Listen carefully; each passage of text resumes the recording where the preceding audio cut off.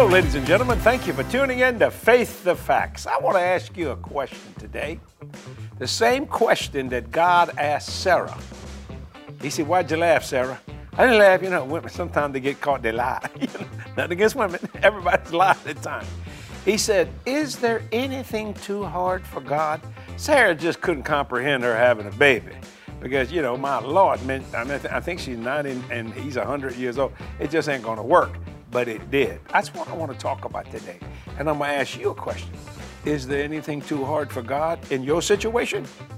Now, it could be spiritual, physical, financial, or all three. It doesn't really make any difference. But the God we serve is El Shaddai, a God that's more than enough. I mean, powerful. I want to read a scripture, Jeremiah chapter 32, verse 17. "Ah, Lord God, behold, thou hast made the heaven and the earth by thy great power and stretched out arm, and there is nothing too hard for thee." Now, when you understand what that is saying, see, I made up my mind years ago that I would serve the Lord no matter what. You know, and I heard an old Texas preacher tell me, tough times don't last, but tough people do. Now, he was full of the Holy Ghost, and it dawned on me the reason why, because he believed that there was nothing too hard for God. Look what it says in Mark chapter 10, verse 27. "And Jesus, looking upon them, said, With men it is impossible, but not with God. For with God all things," how many things? All things are possible. So what are you facing today? Not too long ago, we had a lady that had stage 4 cancer in our church. And God healed her miraculously. And the doctors just scratching their head, literally scratching their head, saying, we don't know what happened. Well, we know exactly what happened. What they thought was too hard, God said, "I did it." And boy, she had faith to believe, came up and gave a testimony. It was such a blessing of the Lord. When I built this facility, you know, the Lord told me, he said, "How do you want me to pay for this, Jesse?" He said, "I can pay for it every month," which is nothing wrong with that, or I can pay it off as you build it. I said, "Well, since we talk, let's knock this puppy out." He said, "Then we will never discuss finances again concerning this building." We built for 4 solid years.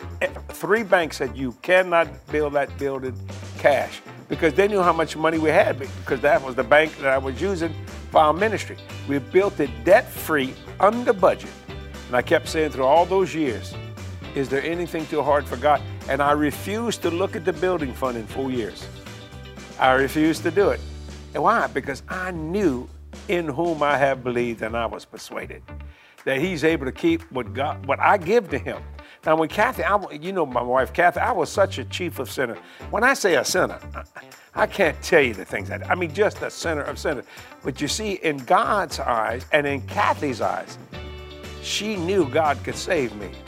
It was not too hard. Now, everybody else said, that boy will never get saved. You're looking at a man that enjoyed sin. I didn't care by going to heaven or going to hell. It didn't make a lick of difference to me. I just did what I wanted. But see, Kathy got a hold of a promise, that you got the promise of your family down to 1,000 generations. That's a long way ahead and a long way behind. Think about that. And you know, through her believing and my mother believing, I came to the knowledge of Jesus. So I ask you again today, is there anything too hard for God to do for you? Spiritual, physical, or financial? I'm telling you, Jesus said, ask and you shall receive. Seek and you shall find. Knock and it shall be open. Think about that for a minute. What do you believe in God? Let's deal with one thing. So many people want to be debt-free. Me and Kathy have been debt-free since 1982. That's a long time ago. 1982. And everybody said, that can't happen. I said, yes, it will. Why? Because Jesus said in the book of Romans, owe no man anything but to love him. So I took that scripture like you would take St. John 3:16, for God so loved the world, he gave his only begotten son. I said, well, that scripture in Romans is just as powerful as that in St. John. So I'm just going to believe that. And it came to pass. It was amazing. I still try to figure out, how did God do it? He said, that's not your job to figure it out. It's just your job to believe it. And I did. And I believe many of you, if you'll believe what I'm saying today, God will knock that thing out beyond your wildest dream. Let me say it again. Jesus looking upon them saith, with men it is impossible, but not with God. For with God, all things are possible. That means your family can be saved, your body can be healed, blessed in the city, blessed in the field, blessed going in, blessed going out. I can't say nothing it's too hard for him. That's the kind of God we serve. Faith that fact, and that fact will become a reality in your life. See you next week.